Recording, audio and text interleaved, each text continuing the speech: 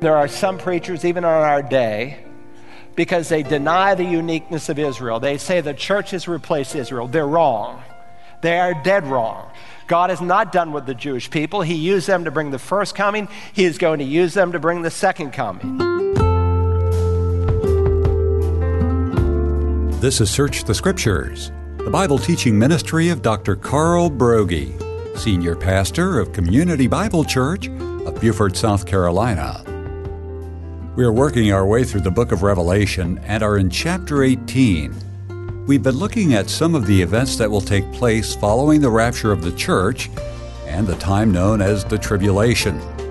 We've looked at the multitude of judgments that will befall the earth during this 7-year period, and we noted that a charismatic character, the Antichrist, will come upon the scene. This individual will encourage a one-world religion comprised of all the religions left in the world following the removal of Christians. And the Antichrist will set up his headquarters in a city referred to as Babylon. Like the Babylons of the Old Testament, this will be a center of apostasy and wicked perversions. As we pick up, Dr. Broggi notes that it's very possible that this city will be in Rome and could even be Vatican City. And he draws a distinction between Christianity and other religions. The religions of the world are not all willed by God. Jesus said, I am the way and the truth and the life. No one comes to the Father but through me. So you have to decide, are you going to believe the Pope or are you going to believe the Lord Jesus? Now, Pope Francis, who is given the title as the head of the church, he would be wise to bow down and worship the true head and to agree with what the Lord Jesus has said. Now, we carefully examined from a number of passages why only one city, Rome, could fit the parameters of these two chapters.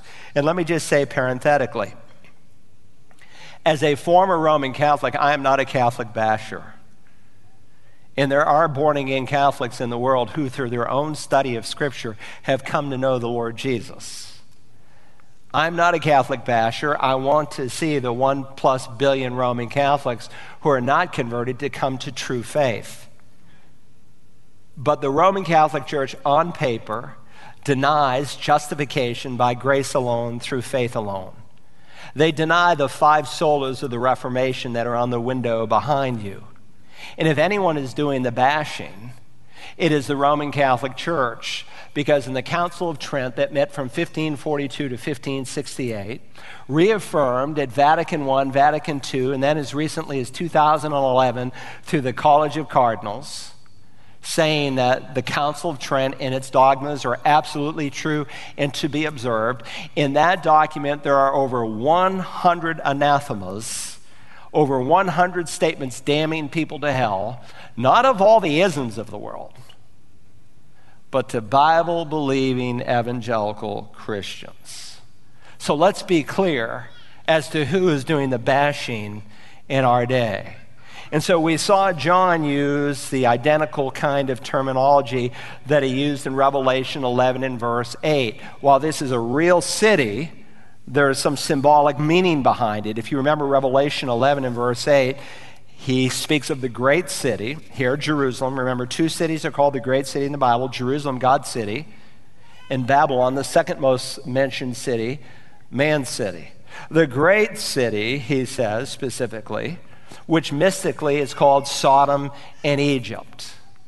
Peter in 1 Peter chapter 5 mentions Rome as Babylon, which obviously cannot be Iraq, since God said it would never be inhabited again.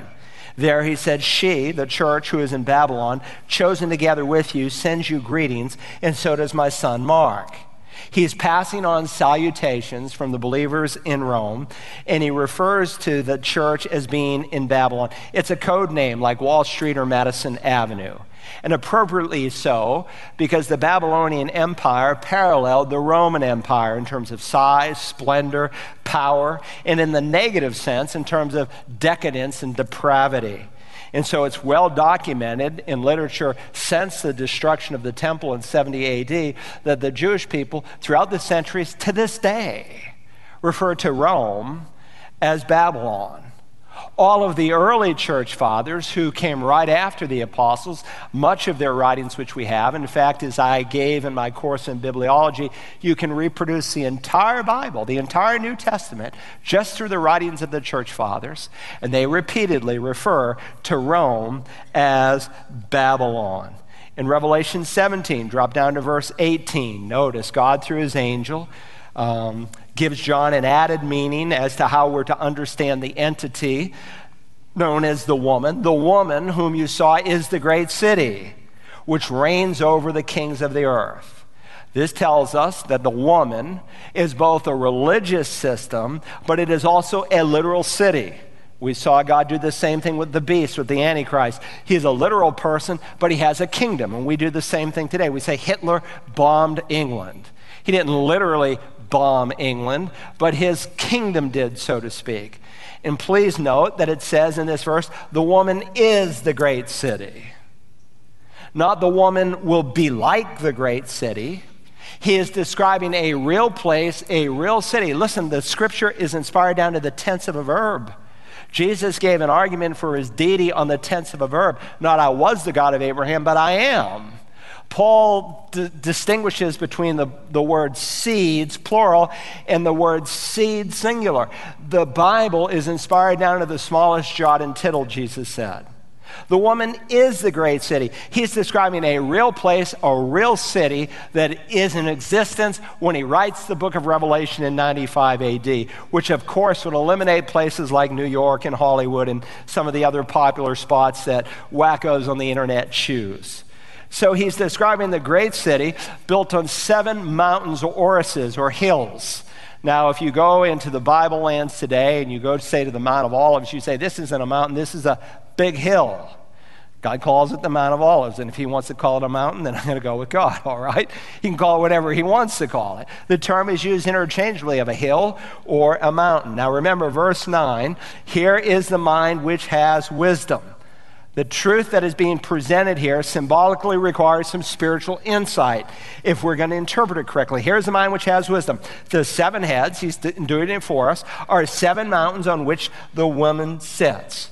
So the great city sits on 7 mountains. And so many ancient writers, including Victorinus, who has left us the oldest remaining commentary in the book of Revelation, identifies the 7 hills that John is describing as Rome. So Mystery Babylon is described as the center of the world religions. Babylon the Great is described as the economic and commercial power of the world. And yet chapters 17 and 18 are describing the same place. Now, if you were here, we went through 3 messages just on the 17th chapter. And we saw how the 10 kings, under the leadership of the Antichrist, and according to the next verse says, God's will, destroyed religious Babylon. And yet in the 18th chapter, it is very, very much in existence. How so? I take it probably they are describing a section of Babylon. In fact, I will not be at all surprised when we get to heaven to find out that it's this place pictured, known as the Vatican, which is a city within a city. Now, I'm not saying that the Roman Catholic Church is the one world religion that is represented in chapter 17, because it is not. The religion of chapter 17 are all the isms of the world. You see that bumper sticker, coexist? That's the first 3.5 years of the Great Tribulation. All of the religions of the world will be mixed together. But I will not be at all surprised if they use this 100-acre site on which the Pope and his followers have as their own city within a city. It has its own unique flag, its own unique citizenship. The Vatican City has its own permanent observer status in the United Nations, not represented by the ambassador that represents other Italians. And I find it interesting that on 2 separate occasions, as recorded by God, God makes it very clear that there is a distinction. Because remember, we've studied it already, with religious Babylon, 10 kings, according to God's will, because God's sovereign. Look, Luther had it right on this. He was all mixed up on the Jewish people. But he had it right on this. The devil is God's devil. That is, the devil doesn't have absolute freedom. He is allowed to do what he can do under the hand of a sovereign God. And of course, these 10 kings obliterate religious Babylon. And yet when we come to chapter 18, we're going to see the kings of the world now mourning over the destruction of Babylon because it is God from heaven who is going to destroy it. Look at chapter 17 and verse 12. The 10 horns which you saw are 10 kings. And then drop down to verse 16. And the 10 horns which you saw and the beast, the Antichrist, these will hate the harlot, this one world religion, and will make her desolate and naked, and will eat her flesh, and will burn her up with fire. And yet somehow, this city continues on. And so in the first half, the religions of the world coexist. But then an event takes place right in the middle of the 7-year period. It's called the abomination of desolation. Daniel in his 70 weeks prophecy in Daniel 9 says it happens right in the middle of the 7 years. And Jesus does the same thing in Matthew chapter 24. And it is an event when the Antichrist will go into a rebuilt temple there on the Temple Mount, and he will profess himself to be God. And accompanied with that act is there'll be some inanimate object that will come to life. And the peoples of the world are going to be asked to worship the Antichrist through such an object. They're going to be asked to reproduce in their own image like that they can worship. And the Jewish people will realize this cannot be Messiah. Because God would never go against his word. God would never ask us to do something that is idolatrous. And so there will be no more coexistence. Yes, there'll be a one-world religion, but it will be the one-world religion of the Antichrist. And men will be forced to worship through the Antichrist, and they will be forced to submit to his economic system, because you will be asked as a follower of this one-world religion to take his mark, 666, and the Bible says you will not be able to buy or sell anything unless you have the mark of the beast. And so, by this time, in the 7-year time frame, the tribulation period has seen its zenith of evil. That's where we're at right now. And Christ is getting ready to come back from heaven to the earth. He's come for his church in the rapture. He comes for his saints. He'll come back with his saints. In the rapture, we meet him in the air. At the second coming, he literally, physically, actually comes to the earth. The Bible says he will plant his feet on the Mount of Olives. Now, you would think that during this 7-year period, that the world would want to repent, especially as God brings his judgments. In the first half of the tribulation, we saw the 7 sealed judgments. But as God brings these judgments, he's also bringing the gospel. How so? 144,000 Jewish people who are converted. How are they converted? I don't know. Maybe it's a Damascus Road experience. I suspect that, since there's an even number, an exact number, 12,000 from 12 tribes, 144,000 who become the evangelists to the world. Right now, Gentiles, for the most part, with few exceptions, are sharing the gospel across the world. In this 7-year period, it will be the Jew, largely. They will be sharing the gospel. There's 4 groups. Those whom they have converted through the preaching of the gospel, that will include both Jew and Gentile. John, when he describes their number, he says they're like the sands of the seashore. Then there will be 2 witnesses in the first half of this 7-year period. I suggested to you they are probably Moses and Elijah. And then, of course, those 2 men are murdered, and their bodies lay for 3.5 days in the streets of Jerusalem. The world parties over them. And then God miraculously brings them back to life. But something else is going to happen during this time. The Antichrist is going to have a fatal wound. He is going to be slaughtered. And people are going to think it's over for him. But he too is going to come back to life.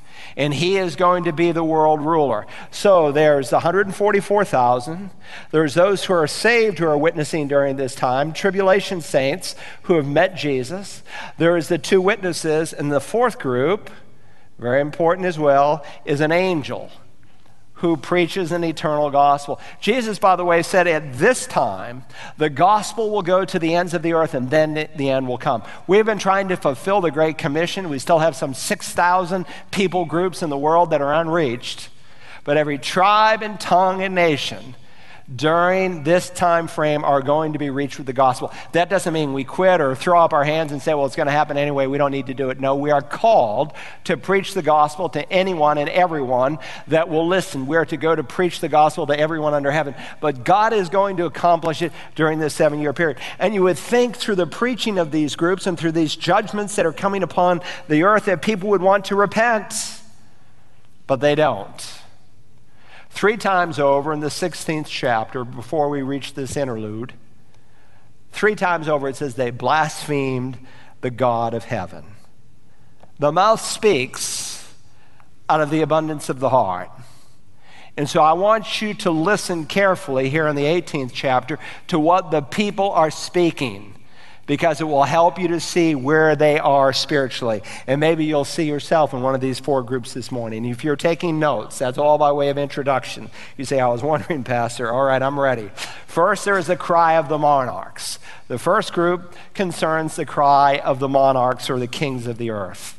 Look, if you will, now in verse 9. And the kings of the earth, who committed acts of immorality and lived sensuously with her, will weep and lament over her when they see the smoke of her burning. Now, do not miss this. Having just told God's people in verses 4 to 8 to come out of her, and God will often give his people warnings. He told Lot, get out of Sodom and Gomorrah. Get out of Dodge. Get out of here, because God is going to judge it. And whomever you have in this city, bring them out. And so God says here in verse 4 of chapter 18, come out of her, my people, so that you will not participate in her sins and receive of her plagues. Very similar, by the way, to what Jesus says in the Olivet Discourse. He said, when you see the abomination of desolation spoken of, not through the historian, as the liberal would say, but through the prophet Daniel, because Daniel wrote of it 600 years before Christ. When you see that event, those who are in Judea must flee to the mountains. So here's God calling through his angel to his people, literally, physically, actually, get out of Babylon, get out of there.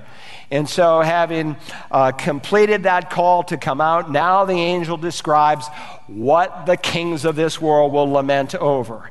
And again, there is this one world empire that the Antichrist is ruling, where this name Babylon is a symbolic term, much like Wall Street refers to the stock exchange, much like Madison Avenue refers to advertising.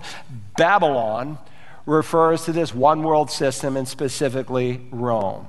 Now, the world has been connected initially religiously, but now there's one economic system, and it's going to create wealth like you could never imagine.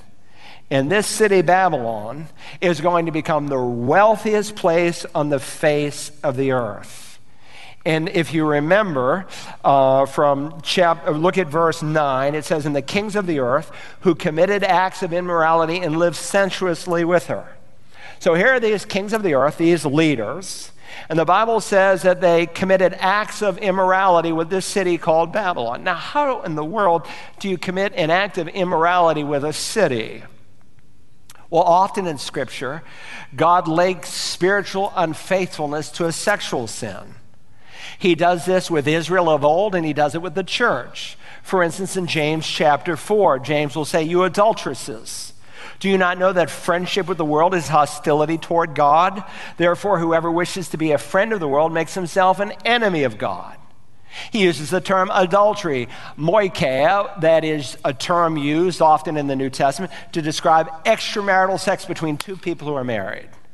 God is married to Israel in the Old Testament. He is married to the church in the New Covenant, and so he describes spiritual unfaithfulness among his people as adultery. But here he does not use the term adultery. He uses the word porneia, fornication. Why? Because these are lost people. These are unbelievers who are committing acts of spiritual immorality. And so when they see their harlot, their city, their lover go up in smoke, the Bible says they weep and they lament. Now, how do all the kings of the earth literally see this event? Well, the next verse seems to indicate that they're probably here in Babylon for some conference, probably some world conference, trying to figure out the problems. But not to mention, they will be able, through television and satellite across the world, through CNN, which will not be fake news at this time, they will be able to see this place go up in smoke. Look at verse 10. Standing at a distance, because of the fear of her torment, saying, "Woe, woe, the great city, Babylon, the strong city, for in 1 hour your judgment has come." There's never been anything like this in human history that would fit this. Now, if you were here for the opening sermon, I went through 4 approaches to the book of Revelation. 3 are just absolute nonsense. And there are some preachers, even in our day, because they deny the uniqueness of Israel. They say the church has replaced Israel. They're wrong. They are dead wrong. God is not done with the Jewish people. He used them to bring the first coming. He is going to use them to bring the second coming. Now, I let some of them, even one, preach in my pulpit because he's a brother and he has the gospel, and you all know him. He's known across the world. But he is wrong to say that the church has replaced Israel. God is not done with the Jewish people. Just as he used them to bring the first coming, he's going to use them to bring the second coming. So what do those guys do when they come to Revelation? They spiritualize half the book. But you cannot spiritualize a verse like this. The Bible says they are standing at a distance. That's a physical proximity. He's describing a real place, and they are a certain distance away from it. And these kings, no doubt, who are coming together, they're planning, they're scheming on how to deal with the world's problems. They are going to be lured, as we studied in the 16th chapter, and as we'll study in more detail in the 19th chapter, to a battle by demons called Armageddon, and they're going to go against God's Christ. And so notice what these rulers say. Woe, woe, the great city, the strong city, for in 1 hour your judgment has come. This city has survived. Why? Because God allowed it to survive. He allows them to dream and to scheme against the people of Israel, but they're only going to meet God in destruction. Woe, woe, it's a double woe. Because of all of their passions, all of their hopes, all of their ambitions, all of their dreams are now smothered.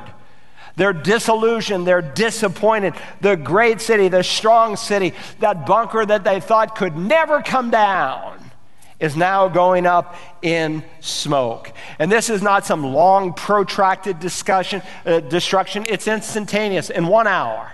Very, very quick, God is underscoring as they watch the smoke of her burning. Now that's the first cry, the cry of the monarchs.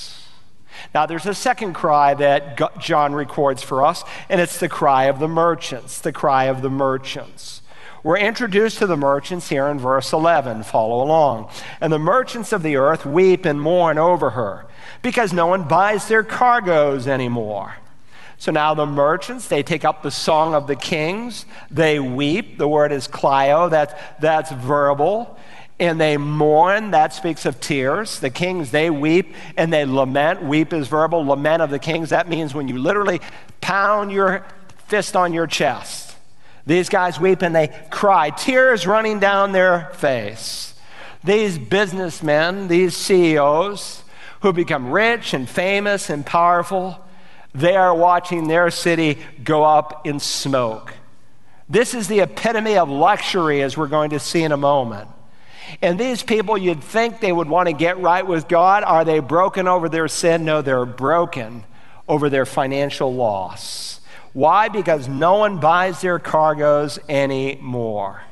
Now, John is looking into the future, and he sees the future in a way that he can understand it, and which his audience can understand it. And so he gives 27 items that represent great riches, many of which still to this day apply. In fact, many of the items that he mentions are unique to the city of Rome and not to Asia on Patmos, where he's writing from. Now, I could do a word study, I suppose, on each one. I'm not going to do that. But first, at the top of the list in verse 12, he mentions cargoes of gold and silver and precious stones and pearls. Then he mentions costly garments and fine linen and purple and silk and scarlet. Third, he begins to list furniture and various trinkets and every kind of citron wood. Sometimes it's translated Thyine wood. It's a highly prized wood. It comes from the Sardinac gum tree. Today, it is still highly prized. It's one of the most expensive wood in the world to have a piece of furniture made from. Sometimes they use it as an inlay, and sometimes the Roman emperors would make an entire banquet table out of it. It's luxury to the hills.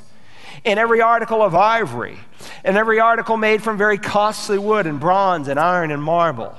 Fourth, beginning in verse 13, he begins to mention other luxury items, cinnamon and spice, not necessary, but luxuries of the day, and incense and perfume and frankincense, little luxuries to sweeten up the body, make things smell better, and wine and olive oil and fine flour and wheat. These represent fine dining, some that would need to be imported. Fifth, and cattle and sheep and cargoes of horses, because a person's wealth in the first century was often measured by the number of animals he had, and chariots, and he uses a Greek word for a four-wheeled chariot. That was the finest vehicle. Some of you came today in a four-wheeled chariot of sorts. And the bottom line, though, is that there's a complete abandonment to wealth. They give themselves to money, to things, with total disregard for God. And if that were not enough, he adds in slaves and human beings. Now that's kind of an interesting addition. You say, slavery? John's talking about slavery at the end of time? Yes, he is. Slavery is against the law across the planet today on paper. But it continues in many countries of the world. And I'm not talking about sex trafficking. I'm talking literally about people who are held for collateral debt bondage. Some of you have told me you've come from countries like that, where if you owe someone money, you become their slave until that debt is paid. And if the debt is not paid before you die, then your relative takes up in the place where you left off. The top countries of the world, and the United Nations has put ranges of between 21 million and 48 million people today who are in this kind of slavery. The top countries include India, China, Pakistan, Nigeria, Ethiopia, Russia, Thailand, the DR Congo, Myanmar, and Bangladesh. But God, who knows the future, writes about the future ever before it happens, and so he includes slaves and human lives. It's actually not two categories, but one. Slaves, the ESV says human souls. The ISV says slaves, that is human souls. He's talking about people who are slaves, and I suspect many of them are believers. I mean, why cut off their head, which is what will happen to most believers who refuse to follow the Antichrist? Chapter 20, verse 4. They'll be beheaded during this time, something our Muslim friends have reintroduced into human history. Why cut off their head when you can make some of them your personal slave? Tomorrow we'll conclude our message from Revelation 18 entitled, The Cry When Babylon Falls. To listen again to this or any of the messages in our series in Revelation, use the Search the Scriptures app for smartphones and tablets, or visit us online at searchthescriptures.org. Or simply order a CD or DVD by calling 877-787-7478 and request program REV52. Search the Scriptures is made possible through the prayers and financial support of listeners like you. Join us again tomorrow as we finish up Revelation 18 and search the Scriptures.